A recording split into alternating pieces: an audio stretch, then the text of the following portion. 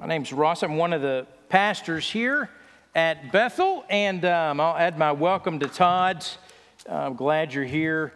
Sorry, if you're in this hour, you missed the baby dedication, the previous hour, and it was hilarious. And so I'm sorry that you missed that. And 10 babies, 10 families. We should pray for these families, all right? They got their hands full, and it's pretty exciting. I don't know where, will we put those pictures out somewhere? There's a picture of one of those babies that's so mad at a watermelon in the picture. It is funny. It's worth seeing. We should put that out there, Todd, somewhere on the internet, however you do that. All right, here's what I want you to do. So go to 1 Corinthians chapter 6, 1 through 11. That's where we're going to be. It is in no way related to baby dedication. It's probably like an anti-baby dedication passage, all right?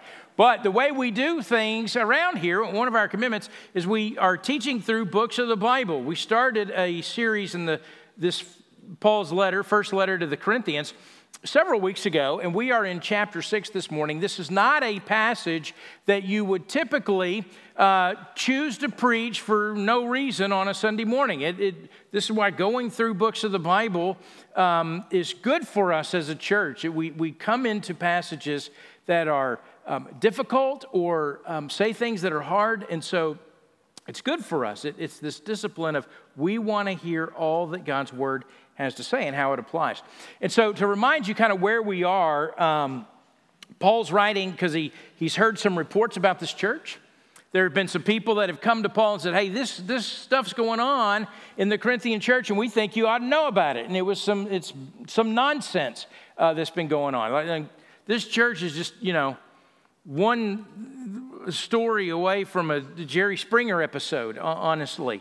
And so he's addressing the things that he has heard. When you get to chapter 7, he is going to be writing and addressing things that they had written to him about. They had some questions about the church, and so Paul's going to write back. He's writing back and is going to address that. But we're here at the end, and Paul is addressing these civil suits. One believer taking another believer to court because over an offense or over a loss or something like that. And Paul's going to address this in the church and say, what in the world are you doing? Believers don't do that to each other. There's a better way, a different way. And so that's what he is writing about this morning. And so what I'm going to do, I'm going to read chapter 6, verses 1 through 11, and then I'm going to come back and we're going to talk about it and see what it is that he has to say. Because Paul actually has something to say that is so theologically significant for us this morning, it actually will blow our minds, blows my mind every time I think about it. So listen to what he says. Chapter 6, verse 1, 1 Corinthians. When one of you has a grievance against another, does he dare go to law before the unrighteous instead of the saints? Or do you not know that the saints will judge the world? And if the world is to be judged by you, are you incompetent to try trivial cases? Do you not know that we are to judge angels? How much more then matters pertaining to this life? So if you have such cases, why do you lay them before those who have no standing in the church? I say this to your shame. Can it be that there is no one among you wise enough to settle a dispute between the brothers, but brother goes to law against brother and that before unbelievers? To have lawsuits at all with one another is already a defeat for you. Why not rather suffer wrong? Why not rather be defrauded? But you yourselves wrong and defraud, even your own brothers. Or do you not know that the unrighteous will not inherit the kingdom of God? Do not be deceived. Neither the sexually immoral, nor idolaters, nor adulterers, nor men who practice homosexuality, nor thieves, nor the greedy, nor drunkards, nor revilers, nor swindlers will inherit the kingdom of God. And such were some of you.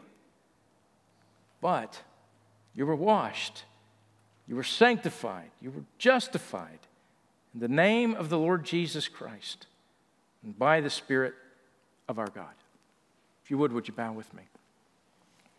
Father, I pray you'd help us this morning to hear your words. So to do that, would you open our minds and our hearts and our ears and our lives as your Spirit takes your word and works into the depths of who we are. We ask this in Jesus' name. Amen. Well, so it's an indictment, right? Did you hear that? Well, what in the world are you doing, Paul says. And the issue here, just so we're clear, it's not that the believers had disagreements, or the issue is that they were running to the courts. And so doing so meant they were no different than the Corinthian culture around them. He says, when one of you, here in verse 1, has a grievance against another, the rebuke is not against having grievances. As long as we're on this side of heaven, believers are going to have times where there are grievances. You live long enough and stuff needs to be settled. We do business with each other. We buy each other's homes. Doctors and patients. We're lawyers and clients. And we have accountants and realtors and landscapers and builders and plumbers. And the grievances happen, legitimate disputes. When expectations aren't met, and what was agreed upon isn't completed, or it's not satisfied, and it's serious enough that two parties are at an impasse. So whether it's money or property or reputation, one of those things is usually at the heart of it, and one Christian feels wronged by another, maybe rightly so.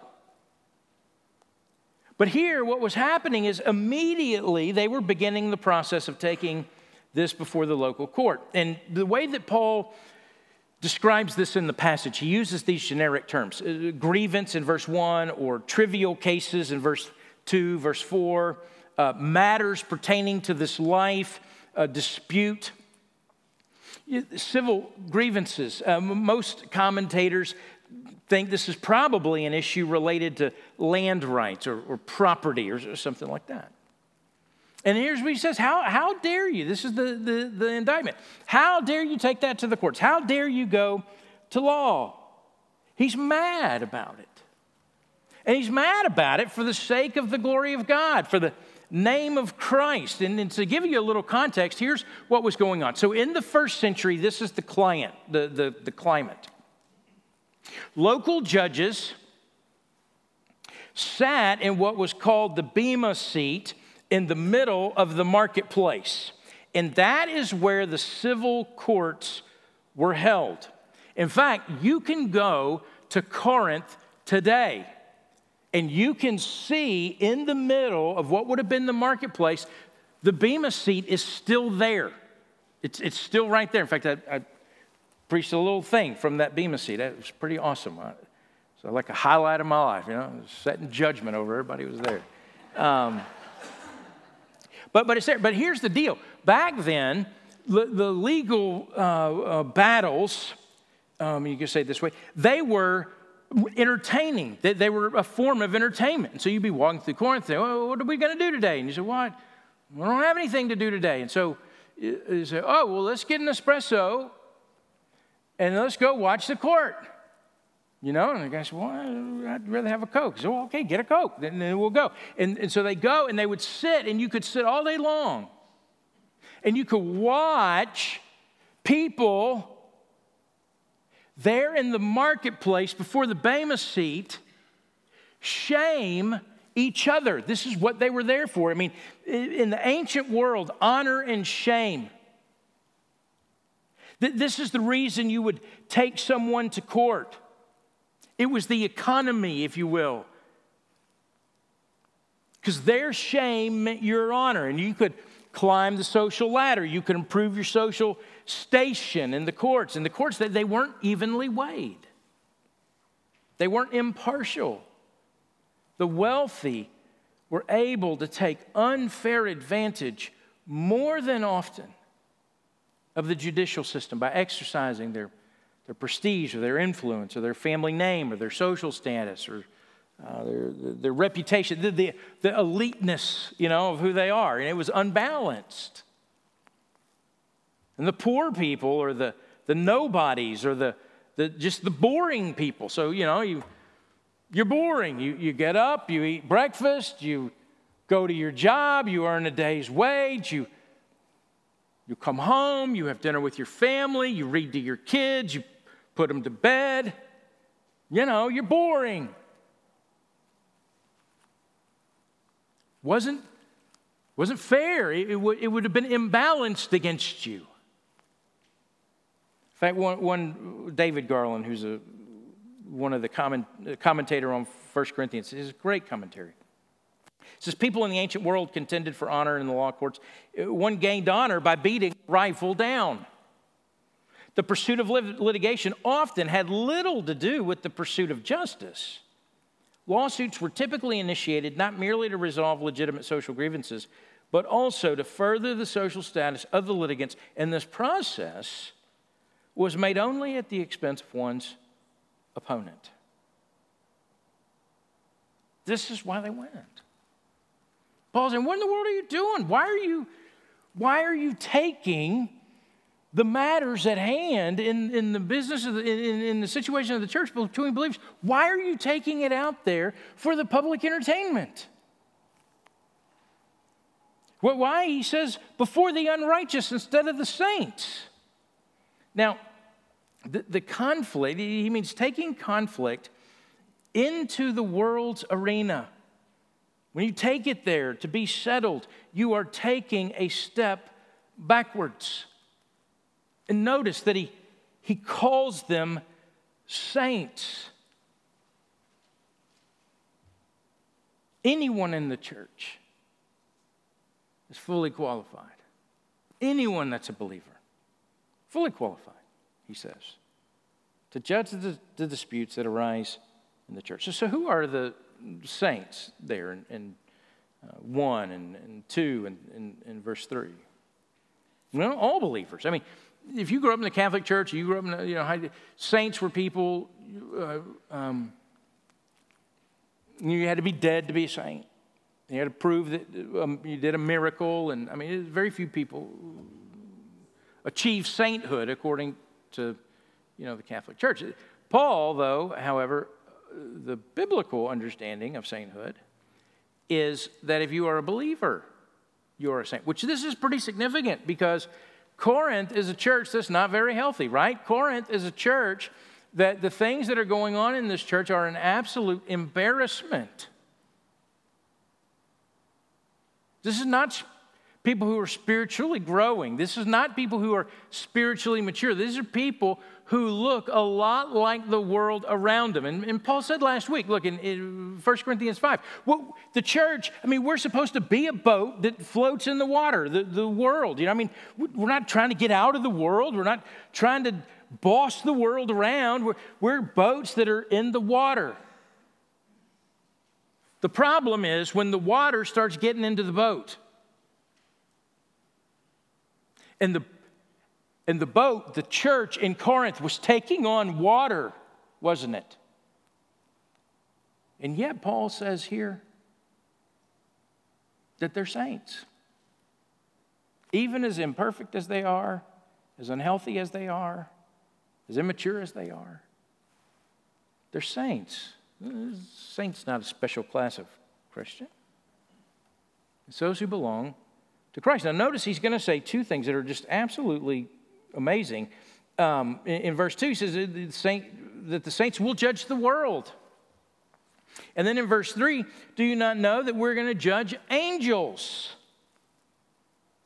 Now, I want to show you what Paul's doing. He is talking about that there are things that take place in the church between believers that don't need to go to the courts, that needs to be solved in the church. And so what he's going to appeal to is he's appealing to a future reality. The future defines, in this case, who we are, and that should determine what it is that we do in the present. You have a future, he says, if you are a believer. You have a future, an eternal future, that includes you judging the world and judging angels. Now, here's what Paul doesn't do. His point is not to teach us eschatology here. His point is to say, you need to be acting and behaving and living in a manner that is in accord with who you are in Christ. And to do that, he's making an appeal to, don't you know that the future comes? When the future comes, you're going to judge the world. You're going to judge angels. Now, he doesn't tell us exactly what that means. Some people are like, well, it's only judge the bad angels. And some people are like, no, he means all the angels. And so good people, they wrestle about that. And that, because that's what we do in theology, is we wrestle about points that aren't the point a lot of times. The point is, this is who you are. Paul knew more about what this meant than he tells us. Daniel chapter 7 is probably what he's looking at. But don't you know who you are? He's highlighting what is to come for them in the future to show them how foolish it was for them to be playing the social and political games that they are playing with each other.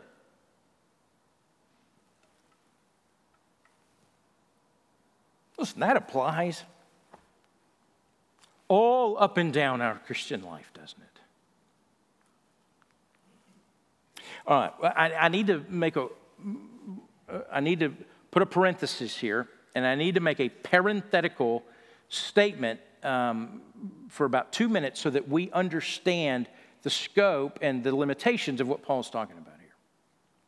What Paul's discussing here are civil suits. He's discussing, he calls them trivial cases or matters pertaining to this life.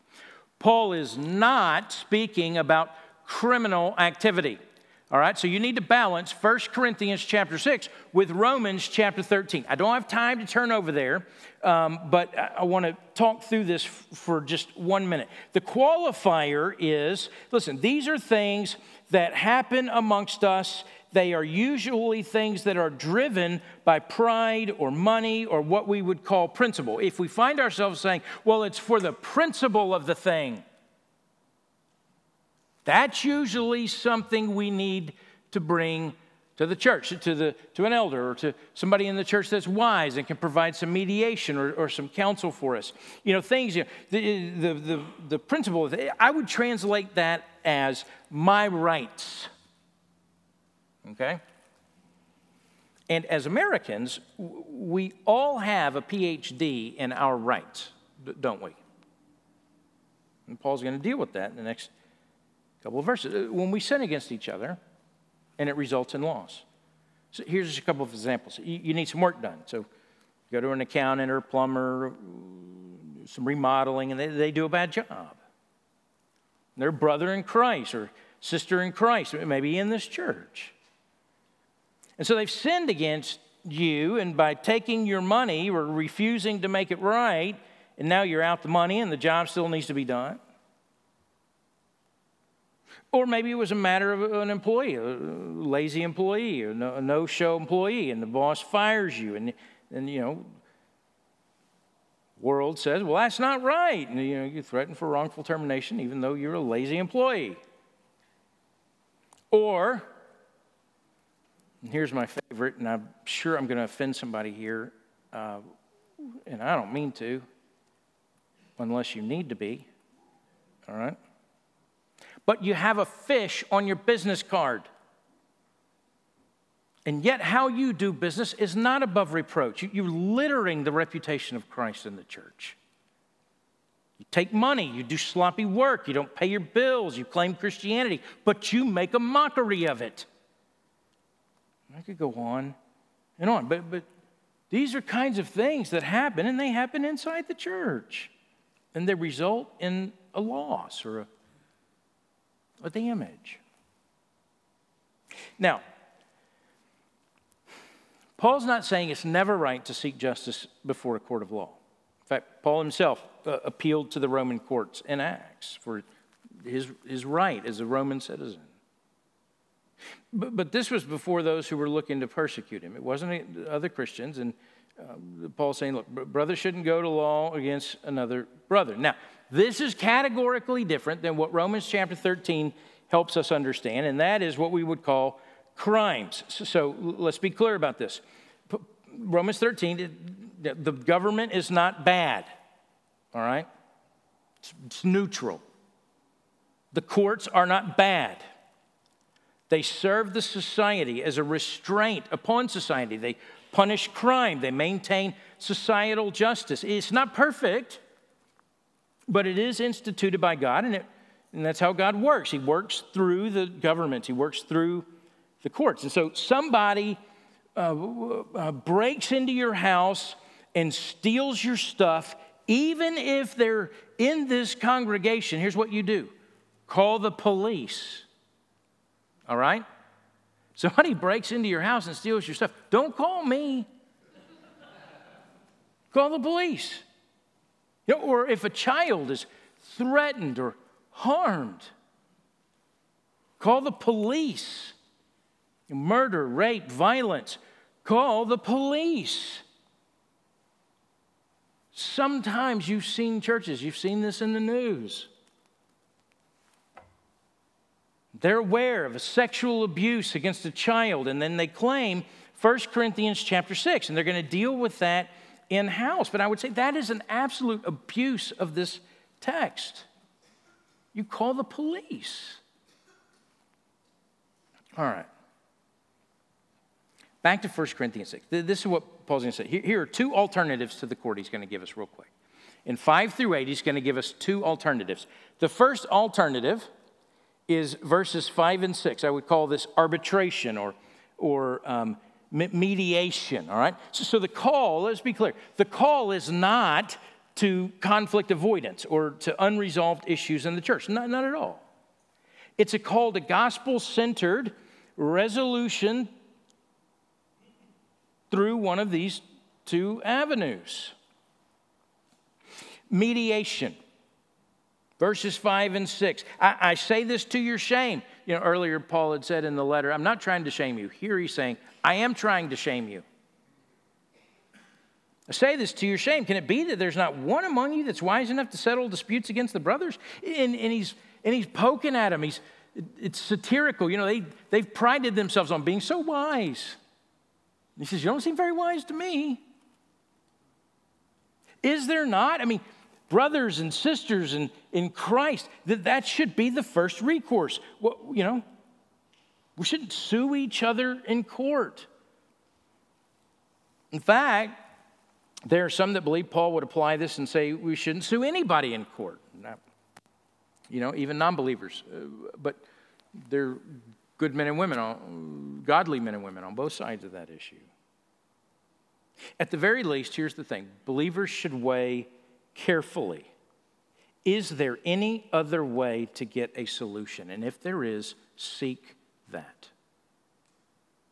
Now, I said this in the first hour, and I'll say it again here because nobody came up and told me that they disagreed with me, but which is not a great litmus test, by the way. But I would say this, and we have lots of attorneys in our church that work at all different kinds of law. But I would say you could speak to any of them and say, here's what Ross said. Ross said, if there's any other way than to go to court, if there's any other way than to open a case and make this situation a legal battle that we fight in the courts, if there's any other way, I should pursue that. And to a lawyer, I would tell you, they would say, absolutely do that. Absolutely. If there is any other way for this to be resolved, do that. Because it's a mess. It's a mess. Nobody wins, ultimately. At the same time, if somebody sues you and you have to go to court, then get a great lawyer. I mean it. Get a great lawyer. Somebody who loves God, somebody that's going to seek His glory, and somebody that will defend your cause. Absolutely. Because listen, God wants disputes resolved. He wants them resolved justly and fairly. He is just. And he's built that into us by virtue of being created in his image. But notice, here's the deal. His reputation is more important than our rights. That is an important biblical principle that applies to so many things. If we would step back, right, here's the thing about the church. The church is, and we say, it should be counter what the culture is. We should stand out. We should be different than the world around us. I would suggest to you that if we just started there, if we started with the simple statement that said, you know what, my rights are not my highest priority. My rights are not the most important thing to me in this world. If we just started there and believed that, and then lived with each other that way, we would be so radically different from the world around us, just doing that. Well, arbitration in verses 5 and 6. Look at verses 7 and 8. Look at 7. He says, to have lawsuits at all with one another is already a defeat for you. Why not rather suffer wrong? Why not rather be defrauded? Have your rights become so sovereign in your life? He says, look, you've already been defeated. Even if you win, what'd you win? A little money back in your bank? He'd say, is it enough money to buy back your honor? Sometimes we have to ask ourselves, remind ourselves.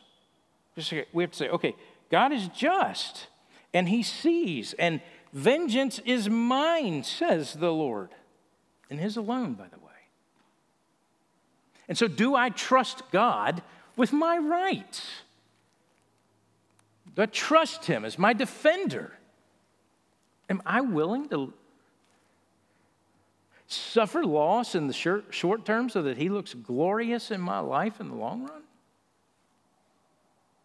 And so this passage, it presents this principle for us that we can apply across the board in our life. I'd say this, a church that is characterized by the gospel, the truth that Jesus, the eternal Son of God, stepped out of eternity and stepped into history and took on humanity and became our sin and died on our cross and was buried in our grave and was raised 3 days later, conquering death, raised to new life. If we're counting on that as our hope for salvation, then the church of people who are counting on that for salvation, we should be characterized by that gospel more than our individual rights. Is the only way for a church to be healthy. Well, so he looks like he's about to take a sharp right-hand turn and change the subject. And typically how 1 Corinthians chapter 6 is preached is somebody picks it up and they start in verse 9 and they go through 11, all right? Or sometimes they stop at verse 10. And so let me just show you, though, what's going on. Paul's not changing the subject here. He says here again, do you not know? Now, this is the third time he's asked this question. 6 total times he's going to ask this question in chapter 6. Don't you know? And the answer assumed is, yes, you do know. All right? Don't you know, he says in verse 9, that the unrighteous will not inherit the kingdom of God. So don't be deceived. Okay. Here's what he's doing. Here in the beginning of chapter 6, what Paul has done is he has pointed to our future hope, to our future reality, and said because of that future reality, you're going to judge the world, you're going to judge angels. That should have a controlling effect on how you live your life right now, because that's who you are. Now what he's going to do is he's going to bring back this life-changing transformation. He's going to look to tomorrow's hope. He's going to look back at yesterday's transformation. And both of those, who we were and who we will be, should have an effect on how we live today. Don't you know, he says, that the unrighteous will not inherit the kingdom of God? Don't be deceived. And then he says this: neither sexual immorality, nor idolaters, nor adulterers, nor men who practice homosexuality, nor thieves, nor the greedy, nor drunkards, nor revilers, nor swindlers will inherit the kingdom of God.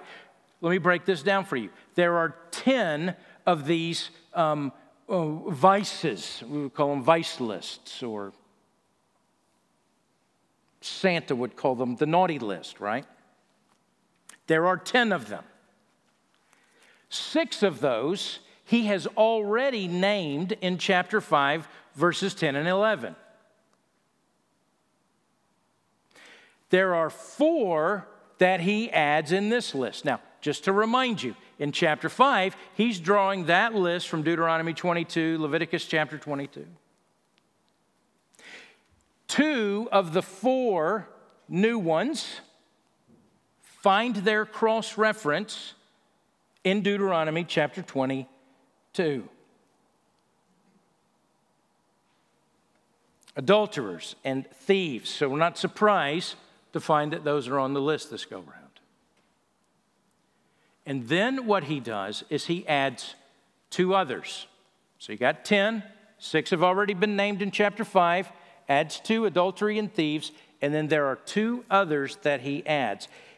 In our ESV, all right, or my ESV, and then I impose my will upon you by putting it up on the screen. The ESV translates those 2 words into one word: men who practice homosexuality. But there are actually 2 words there. The New American Standard has effeminate and homosexuals. New Living Translation has male prostitutes and those who practice homosexuality. Now, let me just say this about these 2 terms. Let me tell you what they mean. The first one is malakoi. It literally means soft ones. What it's referring to is male prostitutes, or to the passive partner in a homosexual relationship. What's interesting to note is at the time that Paul is writing this, Nero, who is the emperor of Rome, is getting ready to marry a man named Sporos, who had been castrated for the event. So in that ceremony, Nero is the husband. Sporos will take the place of the bride. Now, a couple of years before this, it's documented, Nero had a wedding with another man in which Nero was the bride, and the other man was the groom, the husband in the situation. This is both of those words. The malakoi, it's the passive. Then the second word, arsenokoite, this is the general term for men who engage in same-sex activity. Comes out of Leviticus chapter 18. The Old Testament calls it abomination. Actually, the Old Testament calls all these 10 things an abomination.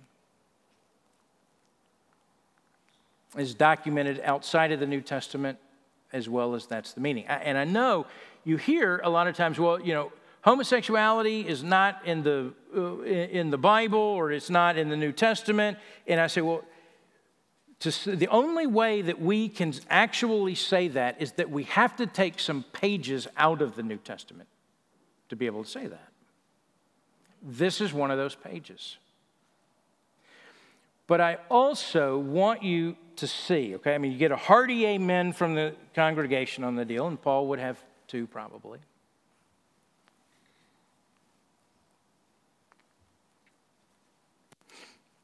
And notice what he says about it. Those who do these things. Now, all 10 of the things is what he talks about. Or any of the 10 things.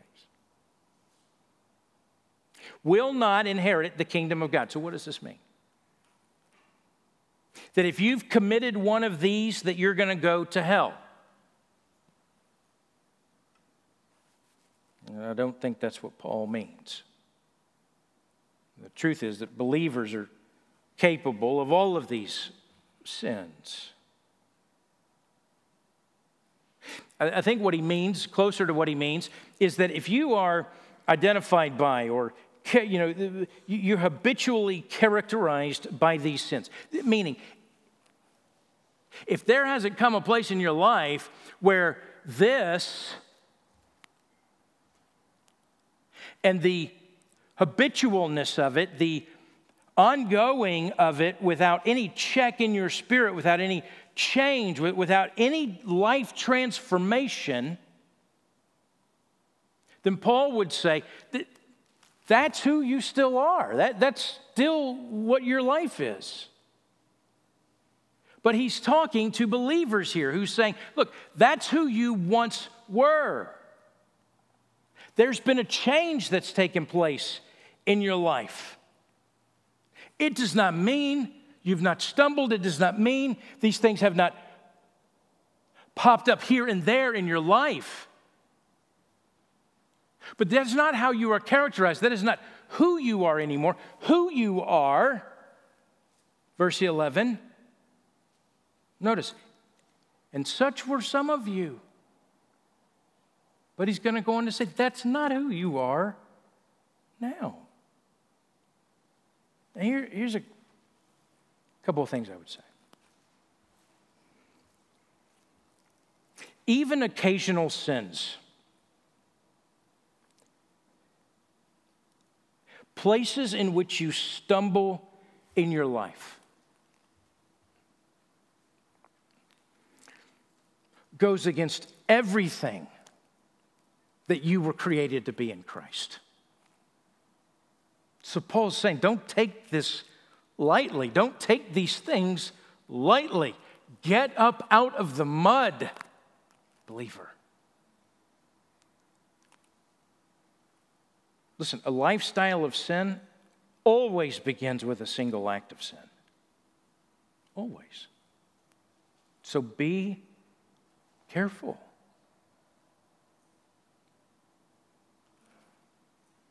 A lot of times, I know what happens, is this gets talked about, and the end of verse 9, gets trumpeted and paraded. And I say, okay, well, that's fine, but here's the deal. There are 10 of these. They're all an abomination. Greediness. Greedy. It's an abomination. You can't have a lifestyle of greed. You can't be greedy.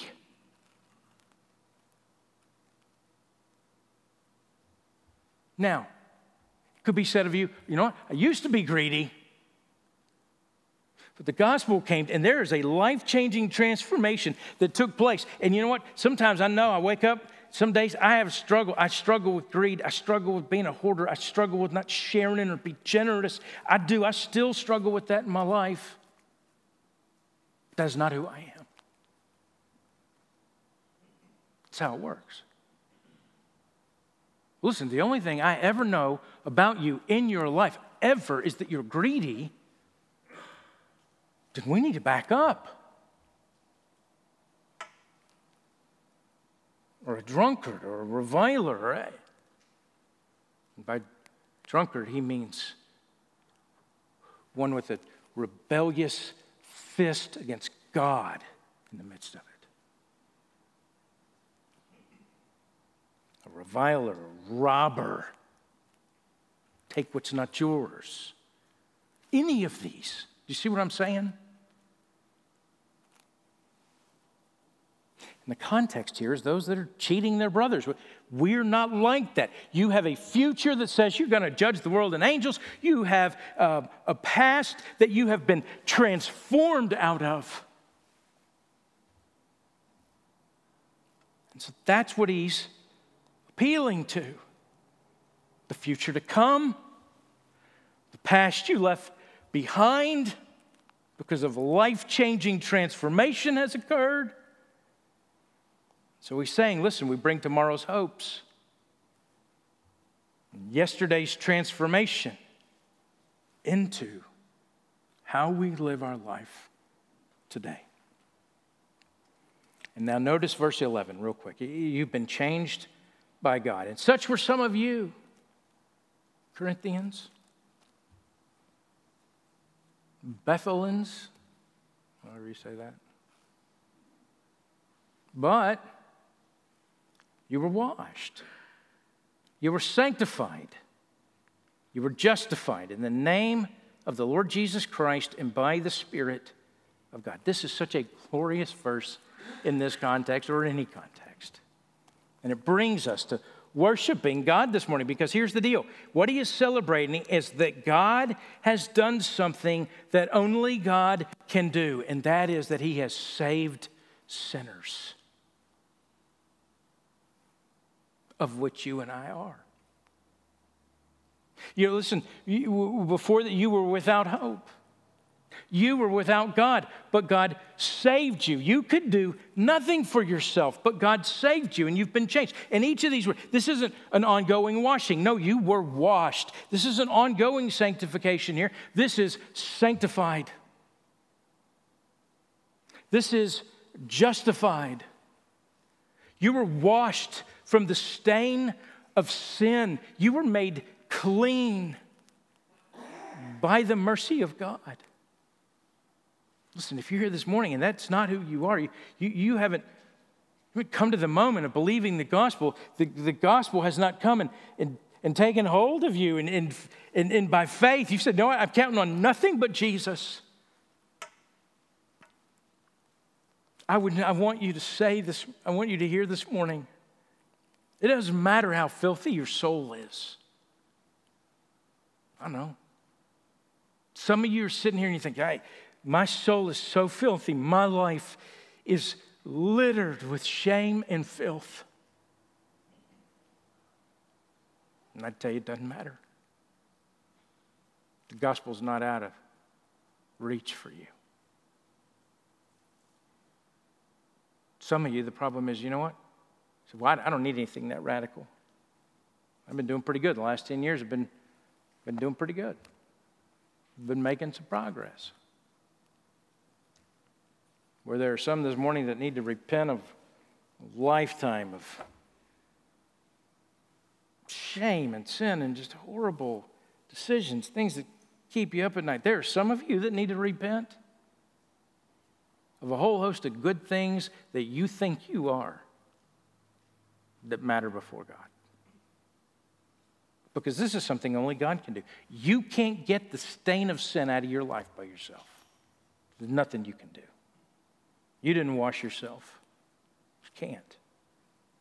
Jesus' death on the cross is the only thing that pays the debt in full and is able to remove the guilt from your conscience, Hebrews says.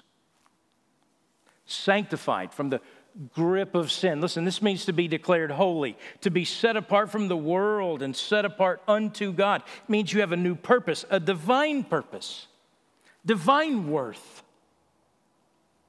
And because of the Holy Spirit's indwelling presence in your life, you have divine power to live out who you are in Christ. And then notice he says justified. You've been washed from the stain of sin, sanctified from the grip of sin, justified from the penalty of sin. Sin's sentence for you. It means you've been made right. You've been declared, but more than just not guilty.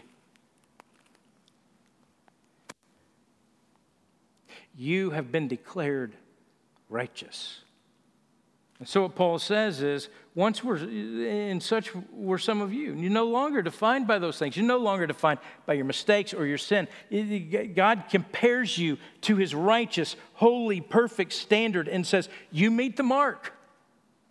And some of you are like, well, when did I do that? And I'll tell you, you didn't. Jesus did. And he credited it to your account as a gift. He went to the cross. He became the curse. He clothed himself in our sin and our shame. Talk about being wronged and defrauded, having your rights trampled. That's why he says, in the name of Jesus and by the power of the Spirit, he's saying, something greater than you has transformed you. So you're not defined by what you've done. You're now defined by what Jesus has done. Let that sink into your bones this morning. Let that make its way into the marrow of your soul. You're defined by what Jesus has done. Well, I'll close it this way. Here's a couple of things. We should try to settle lawsuits amongst us. Call an elder, call a pastor, call somebody, say, we got this problem, we need to work it out. Because when we take things to the court system, healthy relationship is not the outcome. Nobody wins.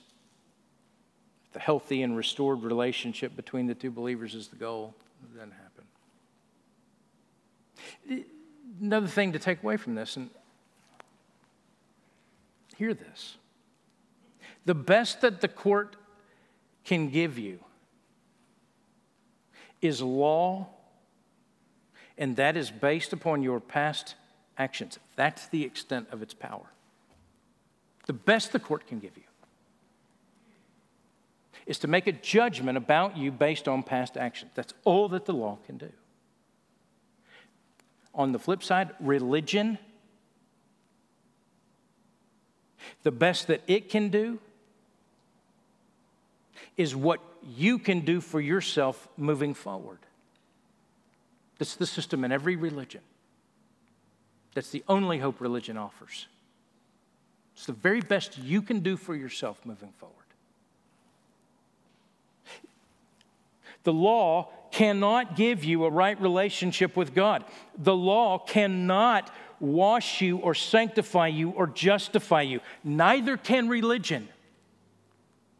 Instead of washing, here's what happens. The law convicts. Instead of sanctifying, the law exposes our sins. Instead of justifying, the law condemns.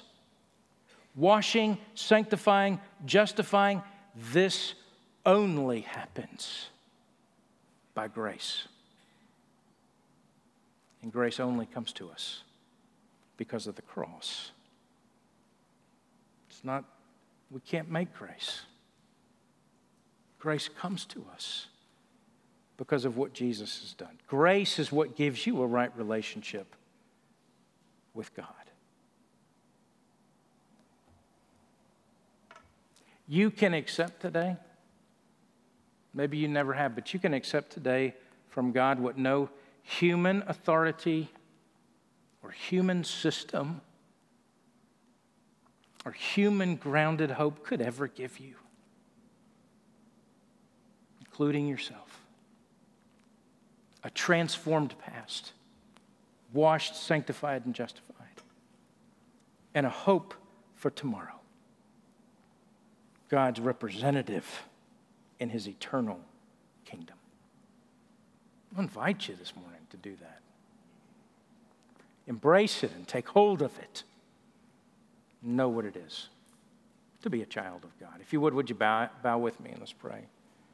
Father, I pray you do these things in our life. The only hope we have for those 10 things that show up in verses 9 and 10, and not just those 10, there's a whole bunch of other things that show up outside of that. For the only hope we have in our life the only hope is that you would wash us and sanctify us and justify us because of the sacrifice of your Son, Jesus. So, Father, I pray you would grant us eyes to see that and ears to hear that and hearts to receive that by faith. Salvation in Christ alone. So, Father, do this in us.